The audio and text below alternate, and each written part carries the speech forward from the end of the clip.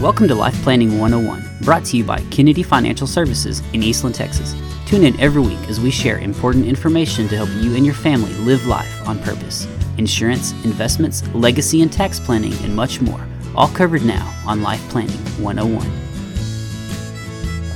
Hello, this is Matt, Ervin, and Aaron Kennedy on Black and White Market Minute right here on Life Planning 101. Another wonderful Friday morning. We're here watching some more headlines. And interesting today, Aaron, they got into jobs report. It says that we actually increased jobs. But was it last week we were listening to companies hiring freezes, layoffs, contradictions? Yes. So there's a lot going on. We want to try to unpack a piece of it here quickly with you guys. Aaron, let's get to it. Yeah, starting with the jobs report, we had another 100,000 increase from what we were expecting. Something's not adding up. Is this people taking a second job? We got a participation rate still somewhere around 62. Yeah. Employment numbers, they're not moving. Help wanted signs everywhere. Something's not adding up. Something is really not adding up. But the problem is the Fed is looking at this as in everything's okay. Why did we get a really good jobs report and the market's down? Because now the Fed should feel confident about slowing the economy some more. They should feel confident about raising interest rates. I think you were even telling me, hey, now it's a 1% move instead of 75 bits. That's right, yeah. Well, it was an extreme. It wasn't a couple of weeks ago, the Fed's going to pulse. I think Monday we had a 10% chance. 10% chance for a 1% move. Okay. I've not looked at it today, but... And I just hear people talking about it. So, again, it's all talk, it's speculation, because everybody's trying to interpret and wonder what the Fed's going to do. But there's no crystal ball here. Yes. The big thing is the whole world is watching and waiting.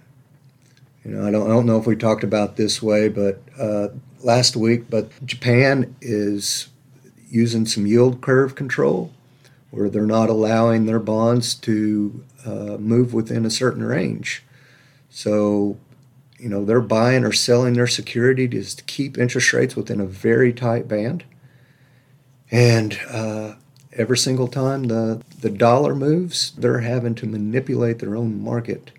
And this is not a positive thing. This is not a positive thing. This is, if Japan is printing the way they're doing right now, they're severely weakening their currency. And it's not just Japan. Europe's doing the same thing. So all of this stuff, it feels like it's affecting everything at home, but it's not. It's affecting the entire world, because the dollar is so big and so important to the rest of the global economy. It's strong. It's strong.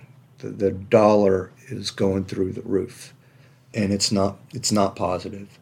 It's probably going to help from an inflation standpoint for us, because our dollar's worth more and we can buy other global goods.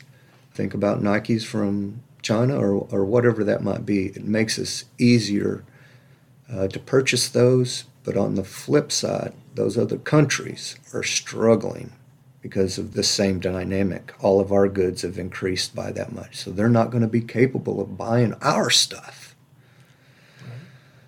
And what's that do to the dollar? So we've been watching that, right? So we've gotten, even in the last week and a half or so, we've tried to get a little bit more defensive, right, in the portfolios, kind of knowing we're all sitting back watching and waiting. There's no crystal ball. There's no crystal ball. Right. I believe it was a week before last, we reduced our international exposure by quite a bit, actually about down to zero for the majority of our accounts, and we got more defensive. We stacked, about 8 to 9% more into our buying bucket.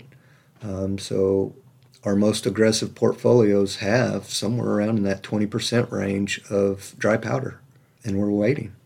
And this week probably wasn't very fun for me, even though the market was straight up. I think the market's is going to be up over 2.5% after today for the week, which is fantastic. But, we pulled some of that exposure off to try to get more purchasing power. And, overall, oil's come down. We broke below 100 earlier this week, which is fantastic. You might be asking yourself why. It wasn't because we released money from the strategic reserve. It was not because we're raising interest rates. It was not because what are any of the other reasons? I mean, list them out, right? Yeah. Everybody has a reason right now. Yeah, but the real reason oil went down is long term. If we're going through a recession, we use less oil, and people are starting to look at demand destruction and what that's going to do to the price, and we saw it this week.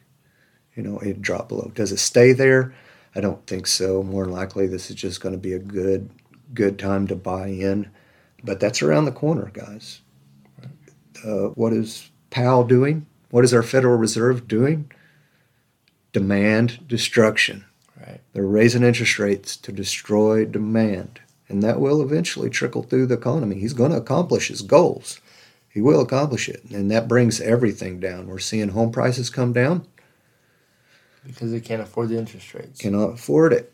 Oil will come down because we go through a recession, we're moving less goods, we're creating less practice. Copper, we've seen it come down. Most commodities are on the downside, and it's not because any supply thing is fixed. It's not easy to get. It's they don't think we're going to be using it. So in this particular time, we're going to look for some great buying opportunities, right? Yes, as this stuff unfolds, we've got the dry powder to take care of it. We're sitting tight. We want to stay disciplined, stay the course. This is a decent week in the market. It feels okay. It lets us breathe a little bit. Let's take a breather. And just say, okay, I need to stay the course.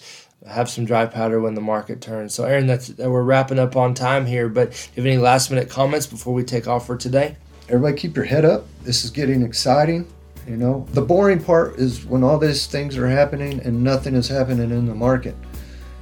People are pulling their head out of the sand and things are starting to move, and that's what we want.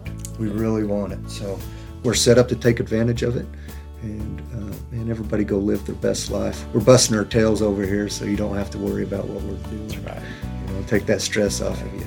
Appreciate every one of you, and appreciate you subscribing to our podcast, and we enjoy any feedback and opportunities. So that's it for today on Black and White Market Minute on Life Planning 101. Matt, Ervin, and Aaron Kennedy, y'all have a wonderful day. Thank you for joining us for Life Planning 101, brought to you by Kennedy Financial Services.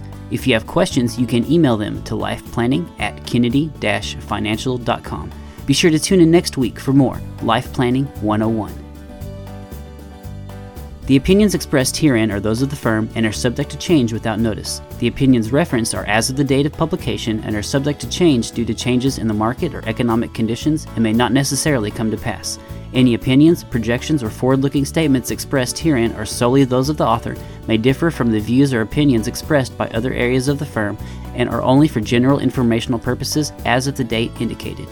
Securities offered through Calton & Associates Incorporated, a registered investment advisor, member FINRA SIPC. Investment advisory services offered through Smart Money Group LLC, Kennedy Financial Services, and Smart Money Group LLC are separate entities and are not owned or controlled by Calton & Associates Incorporated.